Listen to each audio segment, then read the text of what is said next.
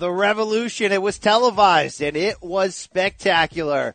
And you know, the ITC is ready to break it all down for you. In this corner with Brian Campbell returns in a special instant analysis edition of New Japan Pro Wrestling's Wrestle Kingdom 12 card from Japan. The Brian Campbell, may be as washed as 50-year-old Kane in 2017 after waking up at 2 a.m. Eastern for this 6-hour show. But you best believe I've got enough underjuice remaining to deliver a dose of the performance-enhancing audio. My tag team partner on this journey, as promised, is the man who swears he has no ties with Mother Russia, the judge who won't budge. He's the Silver King, Adam Silverstein. Hey now. That was a very I've been up all night hey now, but I'll take it, Adam. I got two bottles right in front of me, right? Both are white. Both are filled with that milk of magnesia. Both are ready to be doused Kurt Angle style at the Hall of Fame. But not maybe for the reasons I thought. If I can give you a quick 20-second synopsis of this card, fantastic, lived up to expectations. But to be honest, in my revolution-colored glasses, I thought we were going to exit this show talking almost exclusively about Omega Jericho and what's next and the impact that match and that performance had on this quote-unquote revolution. And instead, Adam, I'm talking about how top to bottom, this was the best wrestling card I've seen in years. I can't give you an equivalent. You know, the best wrestling card of the last 1, 2, 3 years, no question about it. And I'm talking more about the other players in NJPW than even Omega Jericho. And that's no disrespect to them because that match delivered. It just delivered as a whole in different ways. And I am fired up about this. Yeah, I mean, I think we're on the same page now more than ever. You know, it's always been a quote-unquote revolution for me, so to hear you go from the opening of the show to call it the revolution and then, you know, a couple minutes ago now quote-unquote revolution, I mean, that's what it is. I will say that going into this pay-per-view, the expectation was that Jericho Omega would steal the show. Not that it would be the best match in terms of match quality, but that it would steal the show and it would be the headline.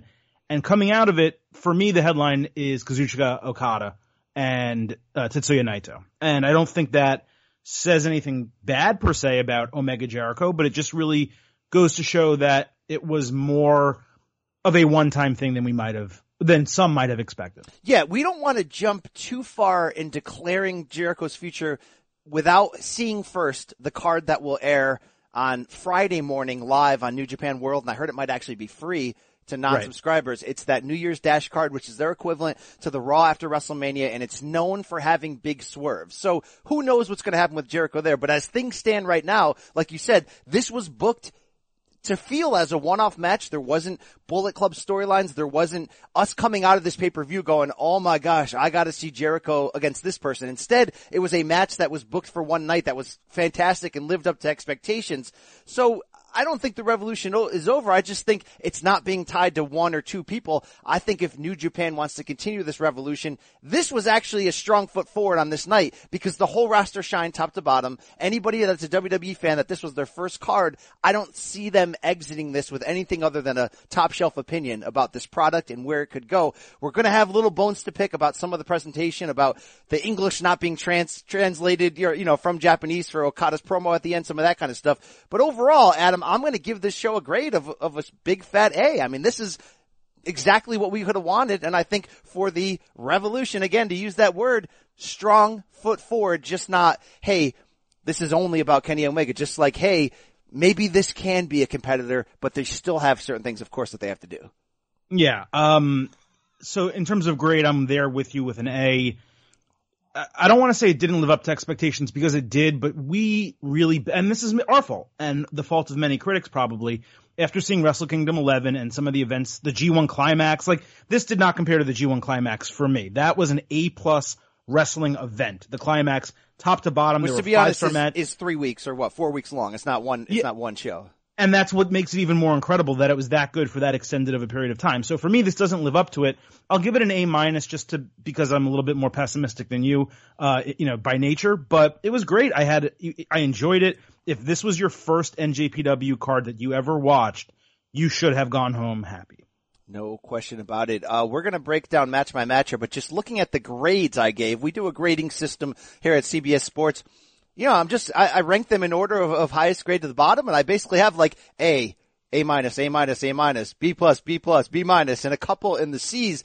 That's got to be the biggest advertisement for how good this was, the biggest sticker you can put on it. It was like there really wasn't a stinker to be found, Adam, and even the ones that maybe didn't live up to what it could have been or were marginally entertaining were still pretty damn good. So you have that going for you, but just that quality match to match, the way some of these guys, including that main event, played with the crowd, played with your emotions.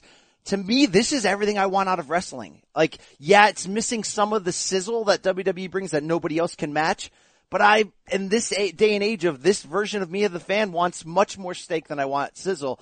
And this was all killer and no filler from the steak department. I mean, man, perfectly paced, right? Like everything about it, fantastic. Yeah, what you're saying, there's a lot of truth to what you're saying there. I think New Japan, and we'll probably get into this, I guess, at the end of the show, but if they want to truly cross over to an American audience, it can't just be the steak. There has to be sizzle there to captivate the audience that they bring in for special events, like bringing Chris Jericho onto this show. Like, in my opinion, basically, and we will touch on it at the end, they did not take advantage of the opportunity they had, Thursday morning on January 4th at Wrestle Kingdom 12. That said, if you want to talk about what are you really looking for out of wrestling today, a lot of it's what NJPW brings. A lot of it still to me is what WWE brings. And probably NXT is as close to a middle ground as you're going to find between those two products. Now, the wrestling is great on NXT. It's not as good as it is in NJPW. I'm not saying that. But you get the sizzle. You get the steak, high-quality matches. It really is giving me almost the best of both worlds. So I love New Japan. I'll always love WWE. But I don't know. I wish New Japan took better advantage of the opportunity they had today. Yeah, good point. And one final question before we get into the specifics. I felt like this was that point I made a couple weeks ago after that press conference that we really liked with Jericho and Omega. This was pro wrestling to me, Adam. This wasn't sports entertainment. And there is that distinction. We know Stone Cold Steve Austin loves that distinction. But that was very true here. I mean, this was very pro wrestling. And we didn't even see a lot of things that you could argue could have helped the show, like a lot of run-ins. There's run-ins in NJPW, not the same level as WWE where it can be gratuitous, but it was almost like it was stripped down just to give you the in-ring product. There wasn't a lot of cheating. There wasn't a whole lot of match stipulations outside of like a haircut match. This was pretty much the straight and narrow of pro wrestling, and I think it feels really refreshing. It feels like the 80s in certain ways, and I think that it's got that potential to win over a lot of fans. So that's a thumbs up. It's literally in the name of the organizations. World Wrestling Entertainment, New Japan Pro Wrestling. They deliver what they promise based on their names. And this was more evidence of that than ever. All right, let's go a little bit match by match. Obviously, we're going to spend a lot less time on the lesser players and the opening lesser player. And I don't even know if you were awake for this, Adam, at 2 a.m., but I sure as heck was. I was right there with the coffee brewing for the New Japan Rumble, which is really a bootleg version of the Royal Rumble. And outside of some old guy pops, this was really, this is the worst match on the card. Yeah, so I slept late on purpose. I'm actually about to drive over to Atlanta through the ice cold weather today. So I needed to get some shut eye. Went to bed way earlier than I normally do. But I did catch up on a lot of these matches while the rest of the broadcast was going on, thanks to some people on the internet who may or may not have taken clips of the show and put them online. So long story short, New Japan Rumble.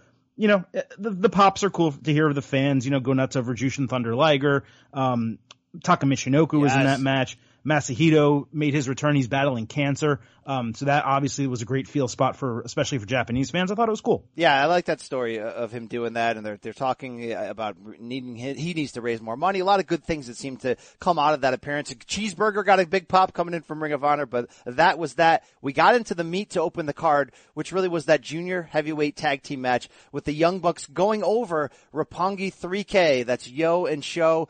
In a match that, to me, completely delivered on where you want your opening match to do to set the tone, right? Big spots. But it wasn't just a spot-heavy Young Bucks match. And I know the Young Bucks can draw the ire of a lot of WWE fans. And Adam, you're one of them. People don't see the behind the scenes, but you're one of them where they can do that with their constant leaning on nostalgia too much. But this match, I gotta give them credit. They stuck to the theme of selling lower back injuries on both sides. There was some fun creative spots. It wasn't so much drop kick choreography spots. It was, in my money, just some well played spots that ran together. This was a great opener. Yeah, I enjoyed the match, especially the use of submission, which is not something you always necessarily see in these matches with, junior heavyweights. This is what NJPW calls it. Cruiserweights, obviously, is what WWE calls it, lightweight division, whatever. I enjoyed it. The Young Bucks are not my favorites. I like them more, their personalities, on being the elite and some of the things they show on Twitter, the way they talk to fans and stuff. Then I do like them in the ring. It just feels very forced to me. It always has. I like flips and, athletic maneuvers, aerial maneuvers when they are part of the match and are necessary and they're used at the right spots. Not when it's just constant the entire time, and that's what you get a lot from them. So it's more criticism of them than the match. The match was really good. I thought it was a B- B match for me. I thought it was solid. The Young Bucks, they've been the stars of this division since debuting with NJPW in 2013. They win the belts for the 7th time. I like some of the spots, the back body drop for Romero, the manager for Roppongi, 3K on the ramp. We never saw from him again. A lot that I liked about this. It did set the tone. So there you go. There you go. Yeah, let's move on to the Never Openweight 6-man tag team championship. That was next on the card. You had a team from Chaos going against Michael Elgin and War Machine. Then you had Suzuki Gun, Taguchi Japan, and the Bullet Club. They came in as the champions. This was a gauntlet match. And Chaos, Beretta, Tomohiro Ishii, and your Toru Yano all went over there. I'm a huge fan of Ishii. BC, what did you think of this match? And I'm a huge fan for Toru Yano and his antics, and we got one of those with the nut punch, if you will, to get the pin. This match, the best thing you could say about it was quick moving. It wasn't awful, but it was a little bit clunky at times, the gauntlet style. You get a pinfall, another team's coming running in right after that. Maybe it didn't use the large amount of participants. Some of these guys are really top names. It didn't use them effectively, but it was really a match that was designed to get everybody on the card who wasn't in a big feud to showcase them. Entertaining at best, not great by any means. Yeah, I'm with you there. Completely agree. No reason to rehash it. Let's move on. Because you want to see more Zack Sabre. You want to see more Juice Robinson. You want to see Elgin, but you don't get that in this match. You get a lot of just, running. No, through. it's a WWE. Let's get everyone that's not in a feud onto a big match. I mean, that's what it is. The 6-team, I think more important is the 6-man tag team championship itself. Is this something that attracts you? For me, it's fine. If WWE had one, considering how many 3-man teams they have, quote unquote fake factions is what I like to call them, because 3 people to me is no more intimidating than 2. I think a title like this would work in WWE, and I don't mind seeing the matches, but if you're going to do a 6-man match, you can't do a 12-man match. Like, it's just too much, too many bodies, and in this match, too many big bodies for it to really work for me. Yeah, the best thing they did was keep it short, was very physical, and that was obviously a recurring theme throughout the night. I mean, when you sign up for NJPW, you are getting stiff work. It's one of the calling cards. That is true. All right, let's move on to one of the biggest matches of the night. I know you totally popped for it.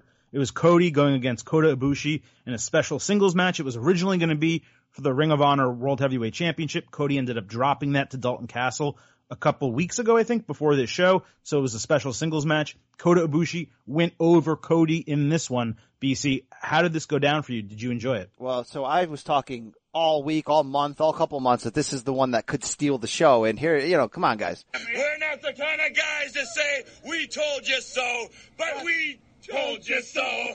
The only reason I play that sound, Adam, is because there became a hipster argument the last few days, today, as the match was going on Twitter, from people who just don't seem to like Cody, don't think he's a great wrestler, don't like what he's doing on the independents. And that's fine. Look, Cody's got some annoying sides to him.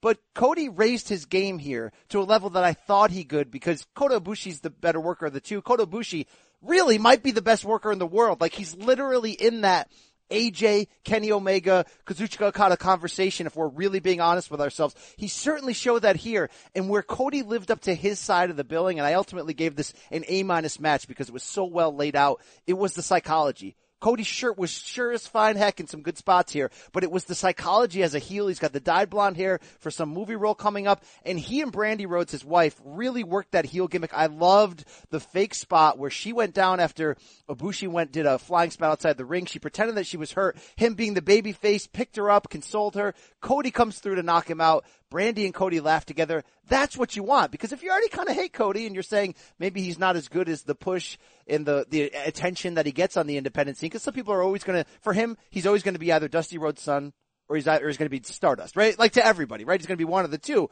No, he is a really good, one of the best in the world, probably deserved more MVP votes for this year as a whole. You can argue that.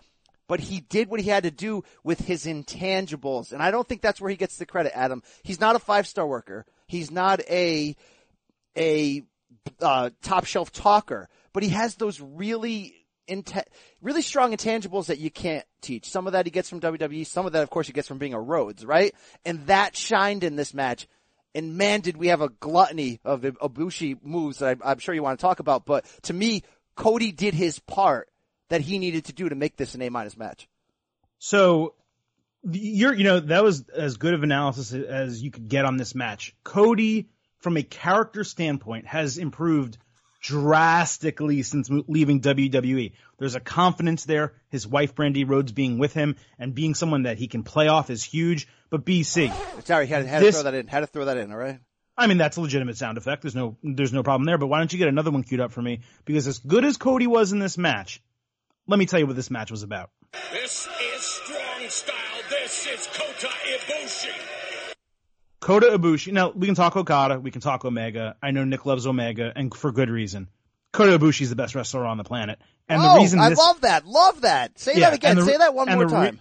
And I'll tell you this. The reason this match was so good, it didn't really have much to do with Cody. It had to do with Kota Ibushi doing death-defying moves off the top rope and in the middle of the ring and over the ropes and through the ropes, consistently throughout the crossroads that Cody hit off that ring apron. Oh my God. That's the spot of the night. That's the spot of the night. Spot of the night. You know who made it? Kota Ibushi made it. What's his name? Cody hit the move. Kota sold the move. So look, you can say all you want about Cody, and I'm not going to be as down on him as a lot of tweets I got, and I didn't even tweet about him. People were just messaging me like, hey, I really don't like Cody, and I hope you guys don't say you like Cody. I don't really like Cody. I think he's a good character. I think he's set himself up nicely to come back to WWE in a couple of years, unless this Revolution truly takes off, which I really don't think it will, to set him to come back and maybe be a main eventer and have a really solid character. But in ring, he just does not compare to these other guys. And I think having him there with Ibushi kind of hid a lot of his flaws. That's a fair comeback point. Shout out to Cody Rhodes, Nay Rhodes, for taking that, facial lawn dart when he was thrown to the corner. That was a big spot for him to eat. But you're right. Everything else was Ibushi, from the danger that he puts himself in, which he might be the most dangerous wrestler in the world, if we're really honest.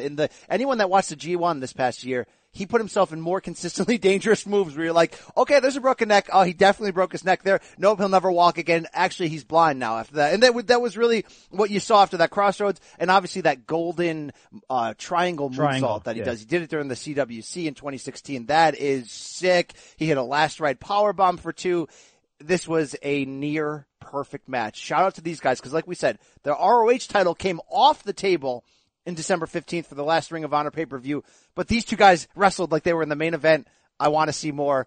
Kota Ibushi, by the way, Adam, is the wild card for NJPW, because nobody talks about him like they do Omega, Okada, Jericho the last month, or even Cody. Ibushi really is the wild card here. Well, I do want to clarify one thing. When I say he's the best wrestler in the world, I mean in ring. Yeah. Because he doesn't have an out of ring persona, really. Like, in NJPW, I like Naito the most in terms of that, and we'll talk about him later. But in ring, talent, ability between the ropes, I mean, Kota, it's really hard to argue. And I will give Cody a little credit, because I did kind of crap on him in ring, just a couple minutes ago. He had a springboard hurricanrana that was pretty awesome. Yeah. Yeah. So, and he never would have done that before. Like, I don't ever remember seeing him do a move like that. Maybe he did. Maybe I'm wrong. But that was Ibushi's match. That was A match for me. Had that been Kenny Omega in there, we might be talking early match of the year candidate. But no, it was Cody. A-, B+. Hey, that would be match of the year for WWE in 2017. True or false? I say true. Considering it's Cody, I don't know. That was 15 Can I get Can I get Kota Ibushi, AJ Styles? Can we have that? That exact match that we saw, all 15 minutes and 8 seconds. No? No. Because again, you have to remember what we named WWE Match of the Year on our awards. It was that Fatal 4-Way at SummerSlam. Yeah. You give me a match like that, I'm liking that more than this. Because as much as I love Ibushi, he's doing all the work. You need everyone to do equal parts. And Cody, again, fine, not terrible. Maybe his best match of his career. but it doesn't hold up when you go against a guy like Kota Ibushi. All right, this next match on the card, Adam, I have to admit I was one of the least excited for, this IWGP Tag Team Championship match. The champs coming in were Killer Elite Squad, Lance Archer and Davey Boy Smith Jr., of course, the son of the British Bulldog, and boy, did he look like a stud here. When you're that big, when you're 6'5" and that jacked, and you can do some kind of, showcase moves that he did. But this match won me over for the storytelling and the physical storytelling, because in the end it was LIJ going over. The members in this case were Evil and Sonata. And this was like 90% let's watch Evil and Sonata get the crap beat out of them, like destructively. And then they rallied, and that rally was spectacular, and it led to a Magic Killer, and it led to a breathtaking moonsault from Sonata, and it led to the 1-2-3, and I came out of there almost like pumping fists, like solid BB minus match. And I came out of there going, I know I whispered this at the G1 over the summer, but let me say it even louder right now. Sonata is a star, a stud in the making, 29 years old, trained by my guy, the Great Muta, and he's kind of like a Great Muta Sting hybrid. He showed you in this match down that stretch that, like, he could be in the main event 2 years from now. Like, he's going to be that good. Wait, so Dave Meltzer can't be Nick's guy, but the Great Muta can be your guy? Oh, that's my guy. Great Muta can be my guy. What does that have to do with Dave Meltzer? Come on. The Great Muta's always been my guy. You gave Nick crap for saying that Meltzer was his guy, and Great Muta, like you guys have gone out to dinner together. No. As a fan. Come on, as a fan. Late 80s WCW, when he arrived, it changed. I know.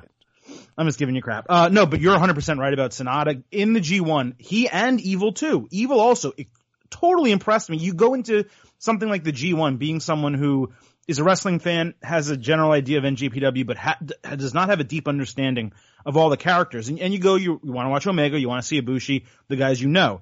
And Evil and Sonata, coming out of the G1, became two of my favorite NJPW wrestlers.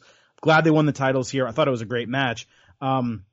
Yeah, I mean, good for them. Hey, shout out to 6'9" Lance Archer doing that standing Spanish fly from the top rope, though. Like, didn't see that coming. Like, look, that's an example, and the other example were some of the moves Davey Boy Smith Jr. tried to pull off, like he missed a moonsault from the top rope.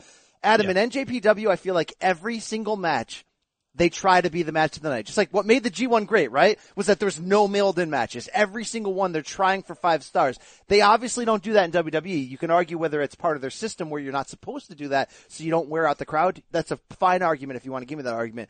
Sometimes I feel like just the way they're booked on purpose, they don't want certain guys to shine. Every single person on this card tries to shine, and that's part of what builds that match-to-match excitement and that juice and that buzz that gets you hooked up on it. Absolutely. Let's move on to the Never Openweight Championship. You had Minoru Suzuki defending his title in a haircut match against Hiroki Goto, BC. Dude, this completely overachieved. And it's not a surprise because Suzuki is awesome. He is this maniacal, sadistic, like, dirt hole, right? 49 years old, a legend, former MMA, pioneer.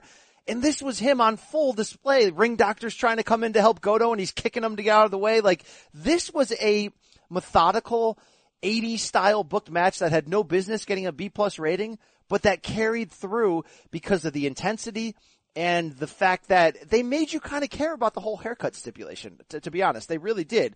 And the other stipulation was that there would be no seconds allowed. The seconds tried to run in, and really the only run in of the night, and they kind of ran each other out. They intercepted each other. So it was all about what happened in the ring. And for Suzuki to lose this, which is not surprising, but shave his own head, he was able to get over in defeat because he stuck to his guns of being this like stubborn, sadistic fool. He didn't run off as a heel afterwards and be like, no, you're not going to cut my hair. He ran off, got his own chair, kicked out the chair they wanted him to sit in, sat down and said, all right, I'm going to take my cup of bits. I'm going to shave my head. And I know, Adam, look, I wasn't watching Twitter to see everybody that may have been watching, but I know there's probably got to be at least one WWE Hall of Famer who can appreciate that. If you lose, I get to shave your head. Oh! But seriously, how badass is Suzuki shaving his own head? Like, it completely fit his character. Yeah, it was pretty great. It's almost like, and I don't mean to make this comparison because it's Japanese culture, but it's almost like falling on your sword. Like, you did something wrong, you take your penance for it, you know what I mean? So I kind of thought that was cool. Not that he really had much hair to shave. I mean, he had the designs in there that were pretty cool, but so what, it grows back in 3 weeks and his barber do it again? Like, he's fine. But didn't they try to explain on the broadcast, or maybe I heard this elsewhere, that in the Japanese culture, it's custom to shave your head when you screw up publicly and you're caught? It's almost like a way to publicly say. Shaming? I didn't hear that on the broadcast, but if I believe they said it, and I'm sure if they said it, it's true. I did like the spot that really stood out to me, and with Suzuki, you're always going to get the strong style the hard ways.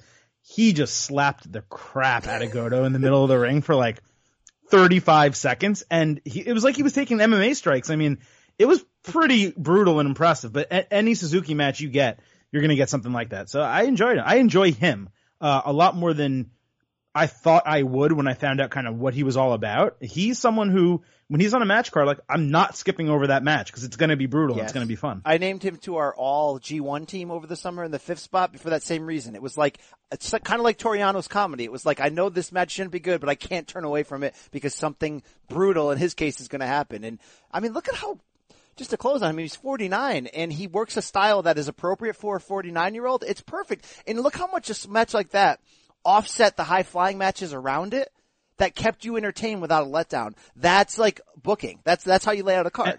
And by the way, it's not just the gimmick, although obviously that helps, but you have him at 49, and if he challenged Okada, right, you could say, okay, you know, there's a legitimate match. It's a veteran who wants one last chance at the title and blah, blah, blah. Then you have in WWE 50-year-old Kane, you know, going up against Brock Lesnar. It's like, what? Like, he's not in shape to do the match. It's just a total dichotomy of the guys are the same age. They've both been wrestling for the same and competing for the same amount of time. And in one culture and with one gimmick, it makes sense and storytelling. And in another, it doesn't. It would make sense, I should say. It's kind of like one more nail in Katie Vick's coffin. That's exactly right. All right, let's move on to the IWGP Junior Heavyweight Championship. Marty Scurll came in with the title, defended against Takahashi, Kushida, and Will Ospreay, who ended up going over as the new champion, BC. You called it in your recap a beautiful disaster of wild spots, near falls, and moments. I thought it was amazing. What did you think besides that? Besides that, I thought a couple people really had fantastic performances being who they are coming in. It's like this was almost a perfect version of melding high spots together, and it totally lived up on that regard. But like, Will Ospreay really put himself over as a daredevil, right?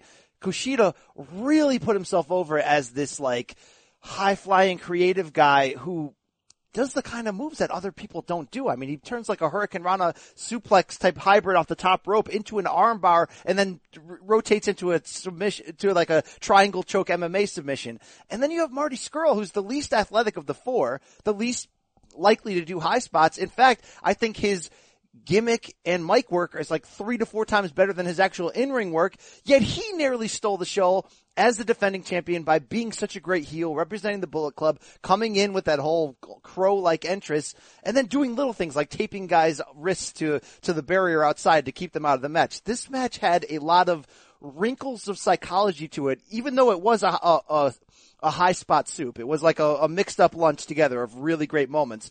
And in the end, I gotta give them credit, NJPW, for putting the belt on Ospreay and having him win it, because he's a breathtaking aerial artist who takes a ton of chances. He's only like 24 years old, and people will already argue that he's washed up. Like, seriously, people that followed his run in Ring of Honor in England and all that are like, you should have saw him 2 years ago, 3 years ago. Well, this match was him trying to top anyone. Do you notice anyone that had a big spot? It was like 10 seconds later, Ospreay did something death-defying.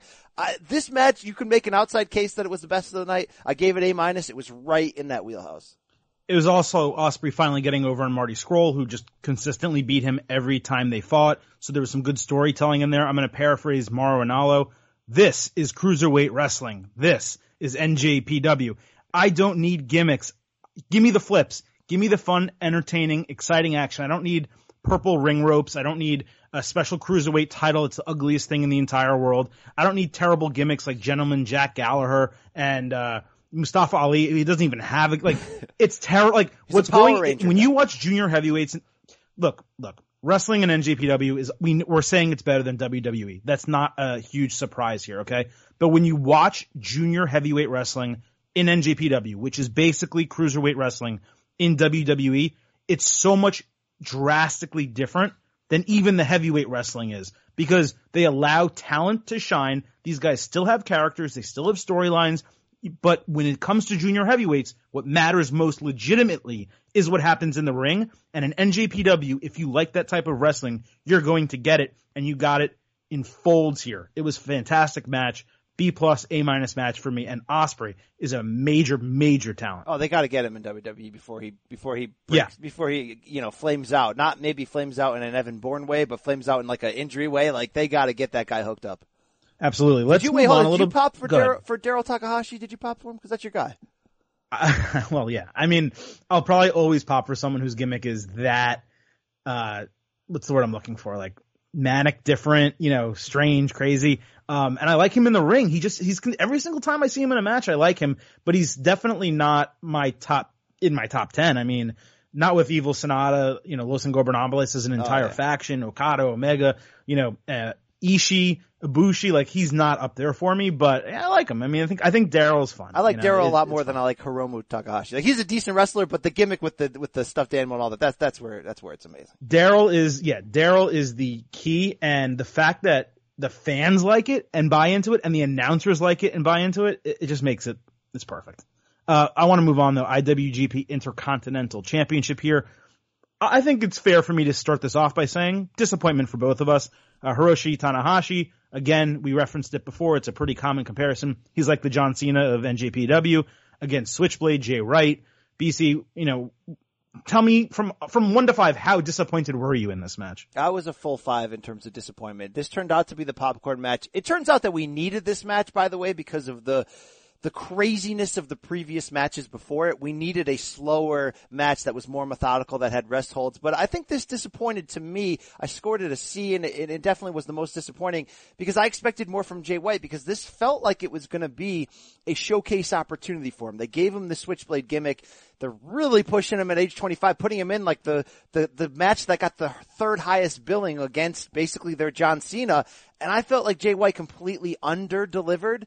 And ultimately, my prediction of him winning was really going to be set up on the idea that 1, he would deliver, and that 2, the company felt enough that he was ready to do that they would give him that spot. In the end, he wasn't ready for prime time. So the fact that the booking ended with the injured, aging Tanahashi selling out with these, one frog splash after another to get the win actually kind of made a sense in real life. Who knows if they booked that beforehand or on the fly, because Jay White didn't do one of either 2 things. 1, he didn't blow you away with high spots and crazy moves. So maybe as a more muscular guy, it's not his skill set, and that's perfectly fine. Well, then 2, he wasn't the sadistic, maniacal heel he needed to be by focusing on one body part on the real-life injured Tanahashi and doing it in a way like Minoru Suzuki and later Chris Jericho did, where it really came off as maniacal. Instead, he wasn't awful, he was just average, and there's no room, Adam, in the third most important match, in the most important match of the year, with all these extra level importance tied to the card because of the Revolution, Campbell. You can't be average. You have to be spectacular. The biggest fail here, and you mentioned it, is that he did not wrestle to his character. Like, imagine if you had Mankind in the ring and he wasn't manic.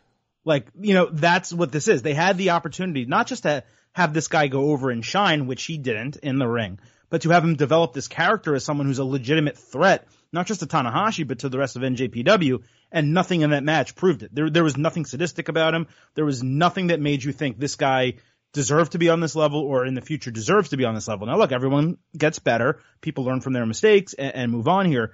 But, I mean, if this was 0 or 0, this card, almost every match you could give a hero. This match was a 0. And I didn't get a lot right about, Wrestle Kingdom 12 in terms of our predictions and preview and what I thought would happen.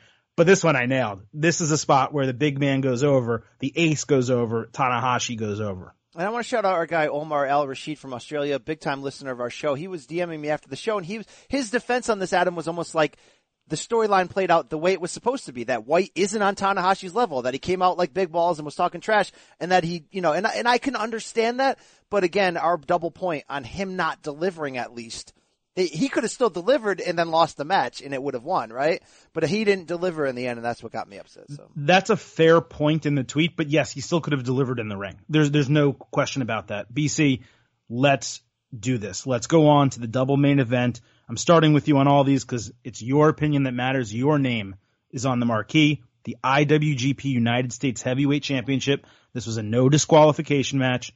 Alpha versus Omega. Kenny Omega defending against Chris Jericho.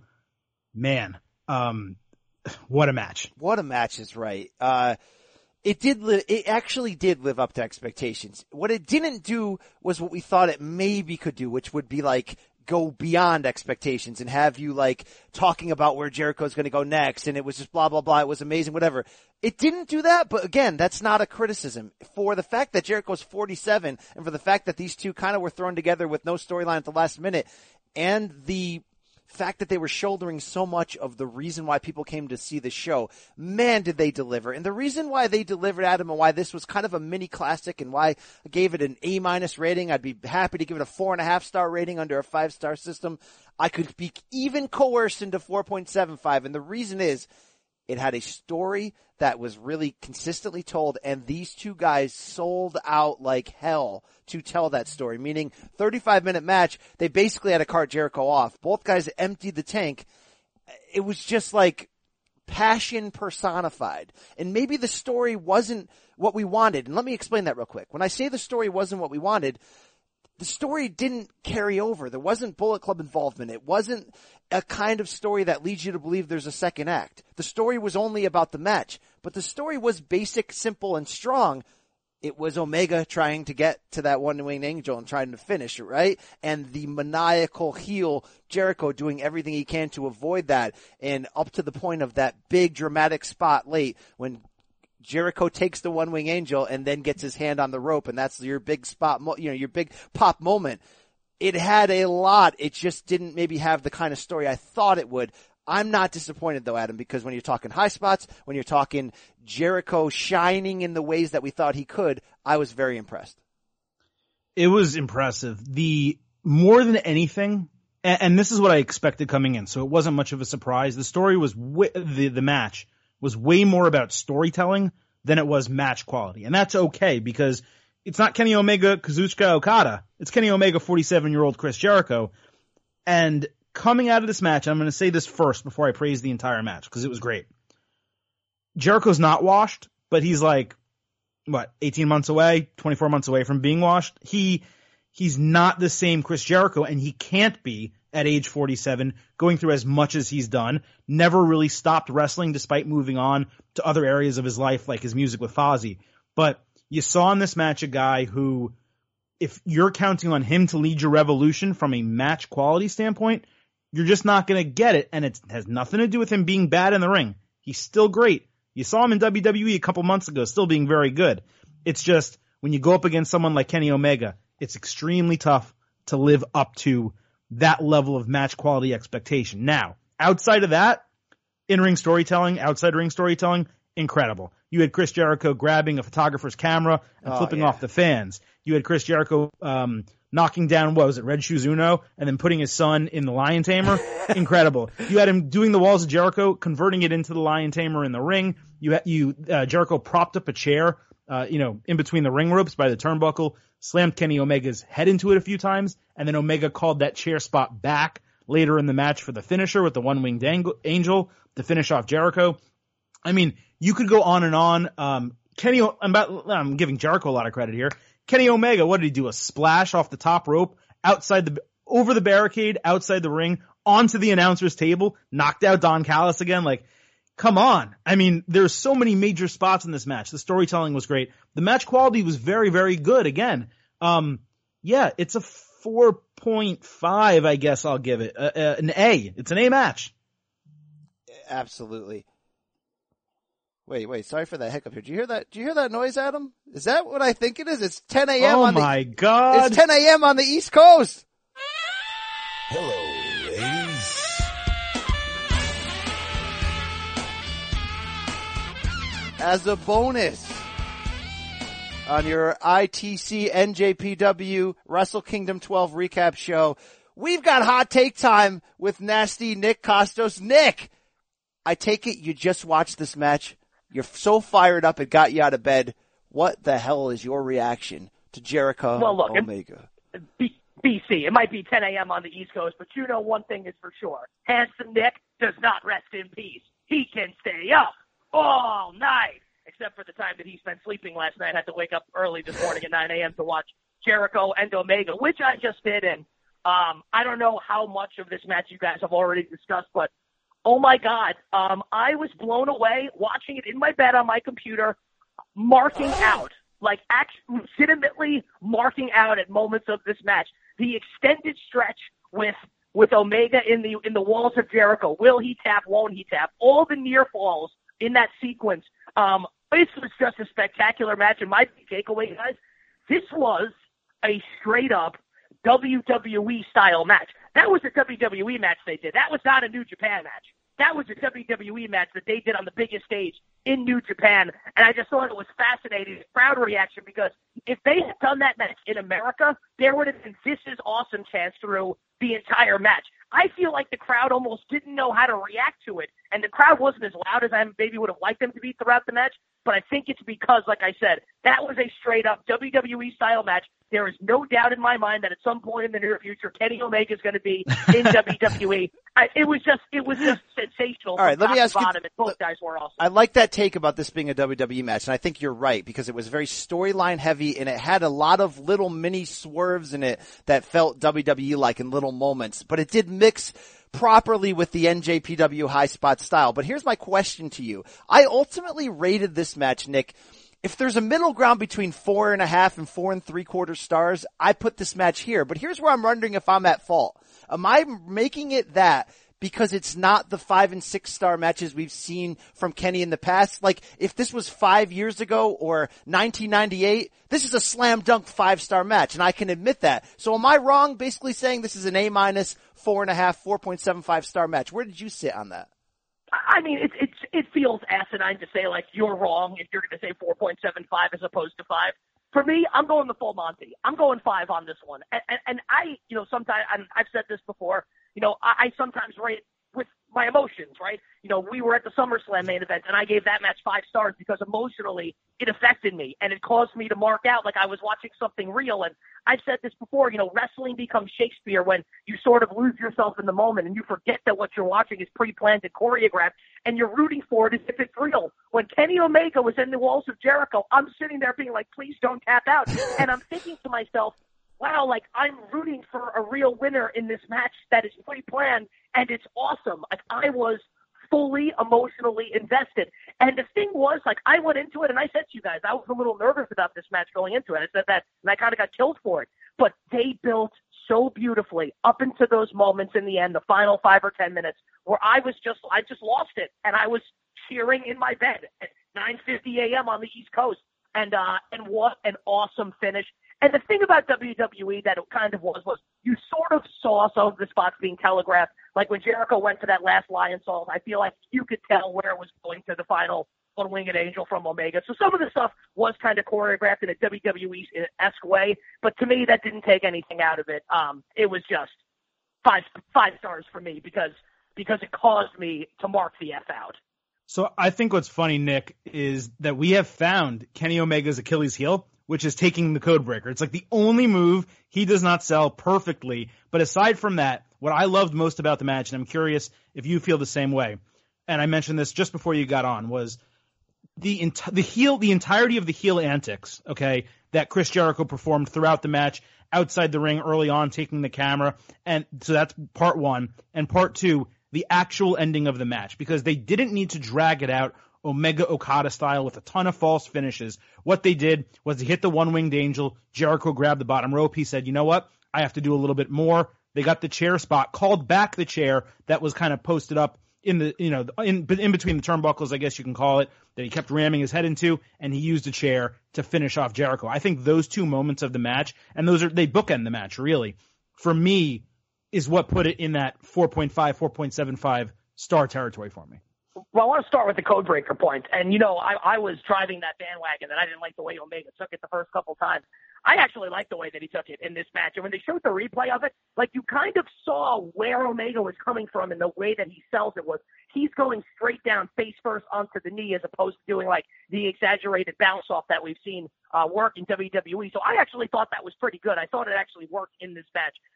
Let's give Chris Jericho a ton of credit here, because this is a guy that has reinvented himself so many times throughout the years.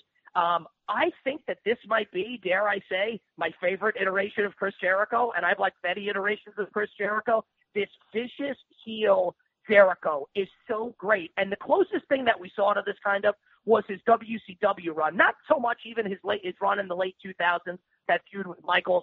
This was more kind of violent, right? And that 90s cruiserweight Jericho in WCW had the twinge of violence, but it was also mixed in with over-the-top comedy, whereas this was just really just violence and pure heeldom. So I don't want to see the end of this current Chris Jericho character. Like, whether it's in WWE or he stays in New Japan or whatever it is Chris Jericho does, I want this alpha character to continue because I think it's awesome. I think that's a great point, Silver King. Now, as far as the finish of the match goes, like I said it already, like that 10-minute closing sequence with Omega in the walls, all the V triggers, Jericho getting his hand on the ropes after the first one-winged angel, and then the Omega chair toss into the back when he's on the second rope, one-winged angel onto the chair, which, by the way, I have no idea how Jericho's neck isn't going to be sore for 2 months after taking that move.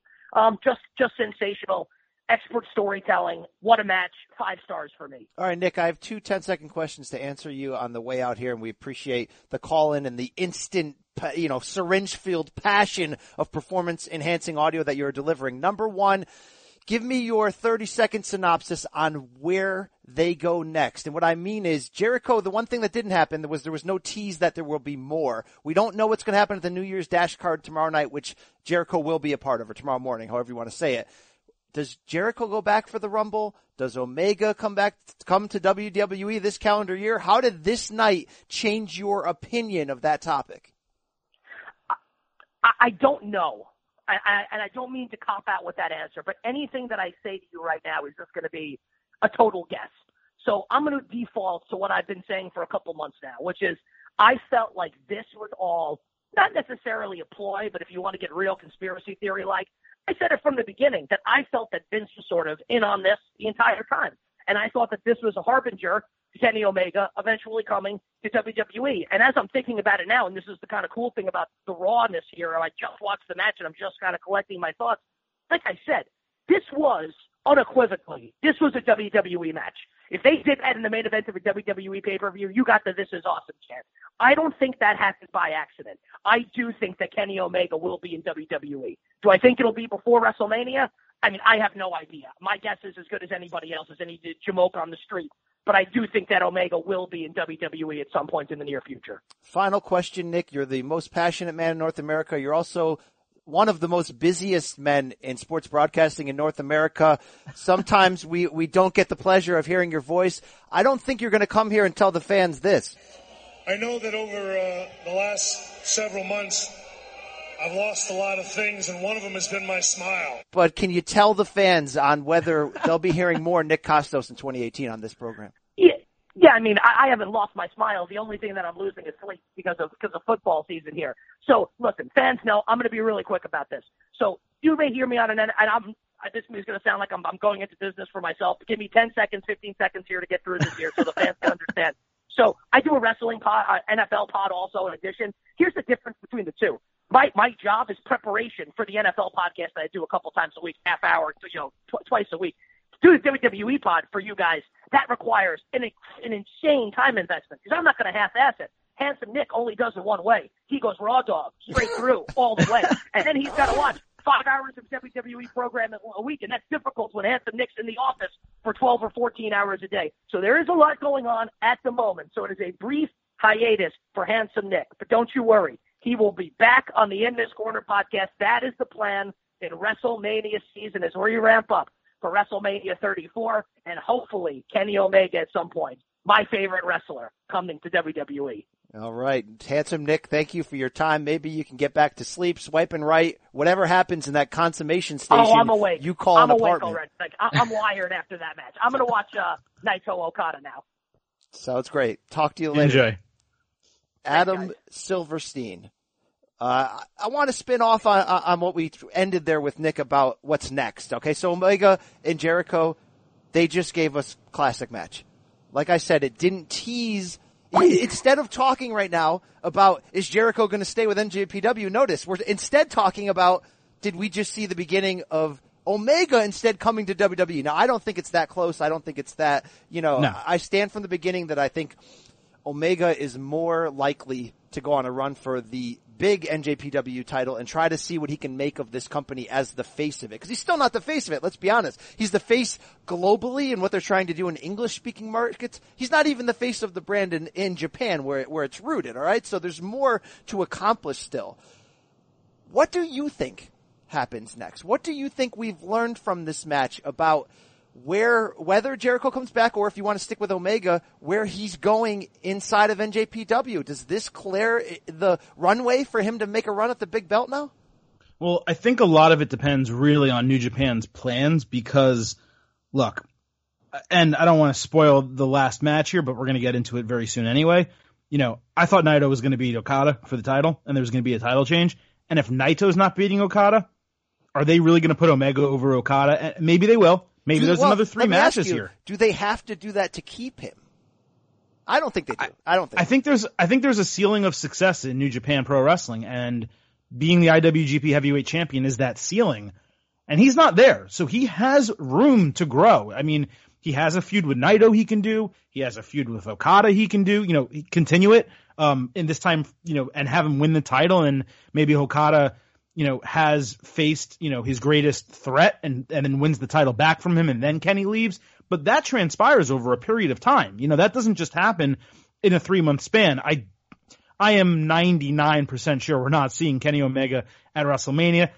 May we see him at WrestleMania 35? Okay, I would buy that. I think that's a possibility. But I think he has another year run in New Japan in him at a minimum, and at least to give them the opportunity to put the belt on him. And if they're not going to do that, WWE will, because they're going to have to probably in order to get him over there. They did it with AJ Styles. I don't think they promised Styles the belt, but it became pretty obvious when Styles got in WWE that he was going to be a champion, and Kenny Omega can do that exact same thing. So I don't think he's long for New Japan. I've never thought that. You know, once you become that level of talent, you may not want to go to WWE, but at some point you realize you need to go to WWE, and I think that's what's eventually going to happen with Kenny Omega. Yeah, you know, I still think it's a couple more years off, but I think they're going to have to really put their best foot forward. It's not just, hey, you have the U.S. title, you're the face of our North American expansion. It's going to have to end up being, you're good enough to be our face and actually beat Okada clean for the title. We're going to get to that in a couple more seconds. To close on Jericho, we just don't know. We just don't know until we see the New Year's Dash.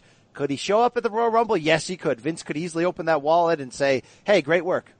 You know, maybe you helped me talk into Kenny's ear a little bit. You put on a great match. They were talking about WWE just as much as they were talking about NJPW. Now come back to this Rumble and we'll give you a lot of money. Who knows? He's still got that cruise coming up that's going to involve Ring of Honor. We don't know. But Adam, what we do know is NJPW gave us a main event that was worthy of being the main event in the end. And that, get ready for BC's hot take, was a better match when you look at the totality than even Cody and Kenny Jericho. And that's the main event. I thought. Oh, are you saying that like that's a stretch? That's a no doubter. This was the best match of the night. I mean, easily. And it was because of how it delivered and finished, and how they played with your emotions, and how they set up the pins, and how they knocked them down. Yeah, look, Tetsuya Naito is my favorite wrestler in NJPW because there's the mix of what I need from a professional wrestler. I need in-ring talent, style, storytelling, psychology, but I also need character. And the guy has a character, and he plays it not just walking to the ring, but throughout the entirety of a match, no matter how tired he is, no matter if he's trying to sell or if he's the one kind of, you know, getting the hot run in the match at the given time. He's selling his character 24/7, and he's incredible. And I'll be honest, I was disappointed that he did not win the title from Okada. That said, they are building Kazuchika Okada into Hulk Hogan. I mean, yeah. I don't know that there's another comparison. Steve Austin lost. The Rock lost. Triple H lost. Shawn Michaels lost. The Undertaker lost. Not at WrestleMania, but he lost. So either they are building him into The Undertaker in terms of he'll never lose at Wrestle Kingdom and he'll just eventually lose at some point this year, or they're building him into New Japan's Hulk Hogan as a guy who simply cannot be defeated, and anyone that does defeat him, he gets back over on, or is a situation like Kenny Omega where he already beat him twice and the time he lost was kind of a throwaway anyway because it wasn't for the title. Yeah, so fair. A great way to say it. I mean, so Kazuchika Okada, to set it straight, 30 years old in his absolute prime, already the longest reigning IWGP Heavyweight Championship in terms of this single reign. He's won it a few times before that. Over a year, our 500 something days. I mean, it's been spectacular. Yeah. Defends the title in the main event here against Tetsuya Naito, who had won the G1 Classic over the summer to earn this shot. So a little bit of disappointment for people on Twitter here, because it would have made sense, they thought, for Naito, who right now is the most red hot in Japan superstar that NJPW has. Merch for LIJ selling like crazy. Naito's got that heel but you love him thing going. This could have been the way to put the icing on the cake for his 4-year redemption story. And they didn't. And I think you can argue one argument you just made, that look, Okada's that big of a star, right? And for him to maybe eventually pass the torch to Omega, if that's their plans, then that's going to make sense for that to happen. Or maybe he's just too good and has the full package, that why take him off the throne right now? That could be one thing. 2, let's not forget, Okada's manager, Gedo, is the booker for New Japan Pro Wrestling. So maybe that's part of it, right? That could also be part of it. But I'm not upset the way this played out because of the way that they booked the moveset to get to the finish. And the reason why I may have hinted at him that it was controversial to say this was the match of the night, maybe to you and others it wasn't, was this match wasn't reliant on high spots. It wasn't reliant on electric energy from start to finish. In fact, it started very methodically and just built up over time. It was physical, but it wasn't like, that wasn't the calling card, right? There were fun spots, but that wasn't the calling card. The calling card was the story coming in and how they told it, and ultimately what allowed this to go next level was the reversals of finishing moves. And it was just a crazy stretch down the finish of one guy hitting their finisher, but he's too weary and worn out to get the pin. And then later he hits his actual finisher, but there's a kick out. And then somebody goes for a second finisher and it's reversed into their finisher. And that craziness got this New Japan crowd so electric that, Adam, this was a goosebump type finish. And you know it's great when the Tokyo Dome is popping. What I mean by that is these Japanese crowds in any combat sport, they're sit on their hands, they're quiet, they applaud at certain moments, but they're not raging like European or American crowds. But they deliver the cheers when they've been properly built and set up to do. And Adam, the finish from the crowd was as electric as I've ever heard a New Japan crowd. These were like two showmen who were, conducting an orchestra and had the control of the crowd in their hands. And that's why this match, which again, start to finish, wasn't as entertaining as Omega Jericho or as crazy as that fatal 4-way that they had with the junior heavies, was a better match overall. Because it had a starting point, they got you to that ending point, and they got me, Adam, 2 to 3 times where I'm like, the match is over right here, this is a solid 4-star match, oh no, we're going next level, and in the end, this is, 4.75, an A match, close to perfect. This is as good as it gets. Yeah, the Naito, when he hit Destino and was able to get the cover, I was like, wow, like they're doing it, this is great. So they sold me. I was believing that there was a new champion. I said it on Twitter, BC, and I mentioned it to you offline as well. My favorite spot of the entire show. It's weird. This isn't a huge spot. My favorite spot was Naito's running into Okada, hits a spinning heel kick on him. Okada takes it, kind of rebounds against the turnbuckle, and comes back with a falling drop kick, and Naito just flips over. And it's not a big spot. It's not a finisher. It's not, a death-defying move. But it just showed you how something very, very simple in the middle of a match could make it stand out that much. And to me, it stood out that much. It's a 5-star match for me. I don't need to justify it with a 4.75 or go anything like that.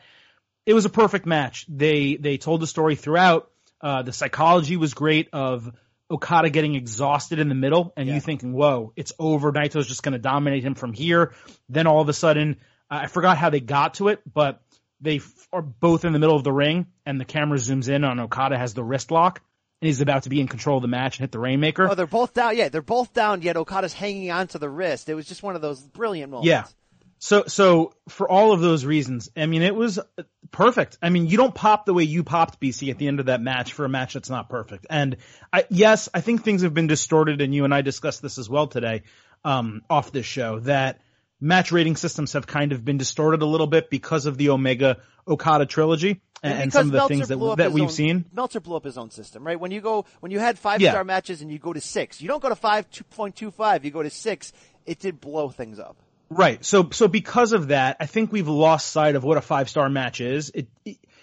This isn't a 6-star match. No, it doesn't get extra credit, but it's a 5-star match. I mean, this was as good of a wrestling match as I've seen. without being the greatest wrestling match that I've ever seen, which was Omega Okada 1. And I don't know that there's anything wrong with saying that. Well, that's why, like, I almost course corrected these match gradings to like I did. I gave A- to Jericho Omega. I gave this an A when that's the point that I tried to make with Nick earlier. Both may have actually been 5-star A+ matches, right? It's just that the system is so off that you either course correct and try to put them back into reality because they're not 5.5-star matches, or it's like, it's all over the place. But look, it's good stuff. And for everything that we praised here, Adam, I want to end in the area where I think that they didn't get it right. And maybe you want to, pile on this afterwards. But sure. There wasn't enough Bullet Club in the show. And maybe that was planned by New Japan Pro Wrestling because, they wanted Okada and Naito to stay as the main event, right? That's their guys. And they didn't panic and put Jericho as the main event, right? They made a dual main event, but they didn't panic and put Kenny on last, which they could have done, even though he didn't have the big belt, right? They could have just said, look, this is the match people care about the most. I don't think overall there was enough Bullet Club play into any kind of potential storylines, into run-ins, into being by each other's side like they normally are, right? You didn't have the Young Bucks at ringside during this Jericho match pounding on the apron like you normally see. I think that's a fail because you have more American eyes on this product this morning, Thursday, than you have ever had before, NJPW. So why wouldn't you play up Hot Topic, being the elite show, all that kind of stuff that goes with it, and make this show very Bullet Club centric like a lot of the previous pay-per-views were? I don't really understand that.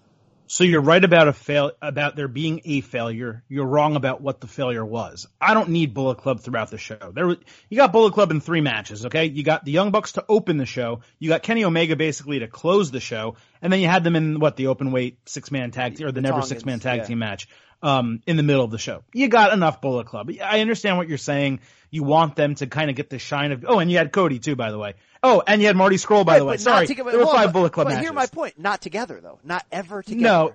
No, that's true. And maybe there could have been some support, like, for the Young Bucks in that match, or people helping Marty by the ring.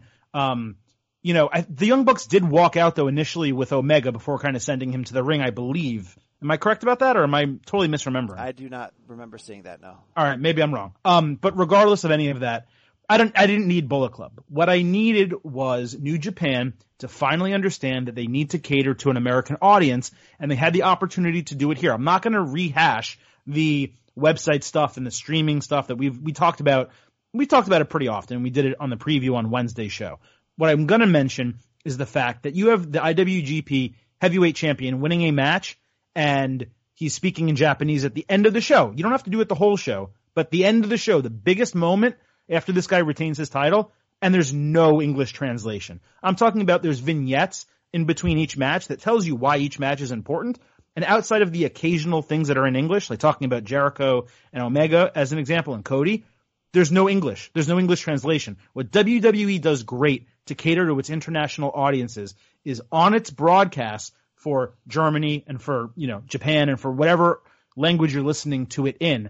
They're doing vignettes in other languages so you understand what you're watching. They're not just expecting you to know English. Now, granted, New Japan probably doesn't have the money or the resources to necessarily run dual broadcasts, but if it's a vignette, you can put subtitles on it. Like, it's not that hard. You can automatically do that on your main broadcast.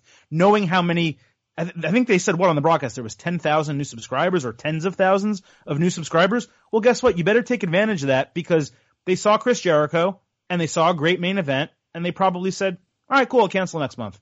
I'm done. I think you're fully right. You didn't give them a reason to stay, and that's their fault. There seems to be a stubbornness there in protecting the Japanese part about it, right? Like serving the Japanese fans to not alienate them, but you need to create a separate broadcast in the end. That's what and that's your point. You need to create basically not just an English commentary, you need to create almost a separate broadcast, just like you need to have a separate English-only weekly show that's not just matches on Access TV, that is something a little bit more. A separate broadcast would really be nice. Subtitles, now for Okada, you're probably not going to get subtitles, but they could have someone on broadcast who knows Japanese at the end of the promo say, all right, here's what he just said, okay? But during the vignettes, subtitles is enough. You don't necessarily have to have a second broadcast with language, but if there's subtitles, at least on the English production or on the entire show, then everyone that's watching knows what's happening. I didn't know, I knew the storylines because Brian, you and I researched it because it's our job to do so. Okay. But if we didn't and we went into this and we saw an awesome match between Cody and Ibushi, you would never know Ibushi was Omega's best friend, like, or former tag team partner in DDT wrestling. Like, they explained that in the vignette, and I noticed it because I could see what they were doing, and I recognized what it was from. But they're not giving you the storyline. So again, you don't have to cater to the American audience per se. You don't have to, quote unquote, go down to our level, but you need to keep us interested. You got to give us a reason to keep the subscription, and they didn't do that. That's very well said altogether. In the end, it was a success. It got us entertained. We just intended to go a few minutes, and we went an hour on this recap show, so that shows you what we had right there. For Nick Kostos, who called in, for Adam Silverstein, this is the Brian Campbell.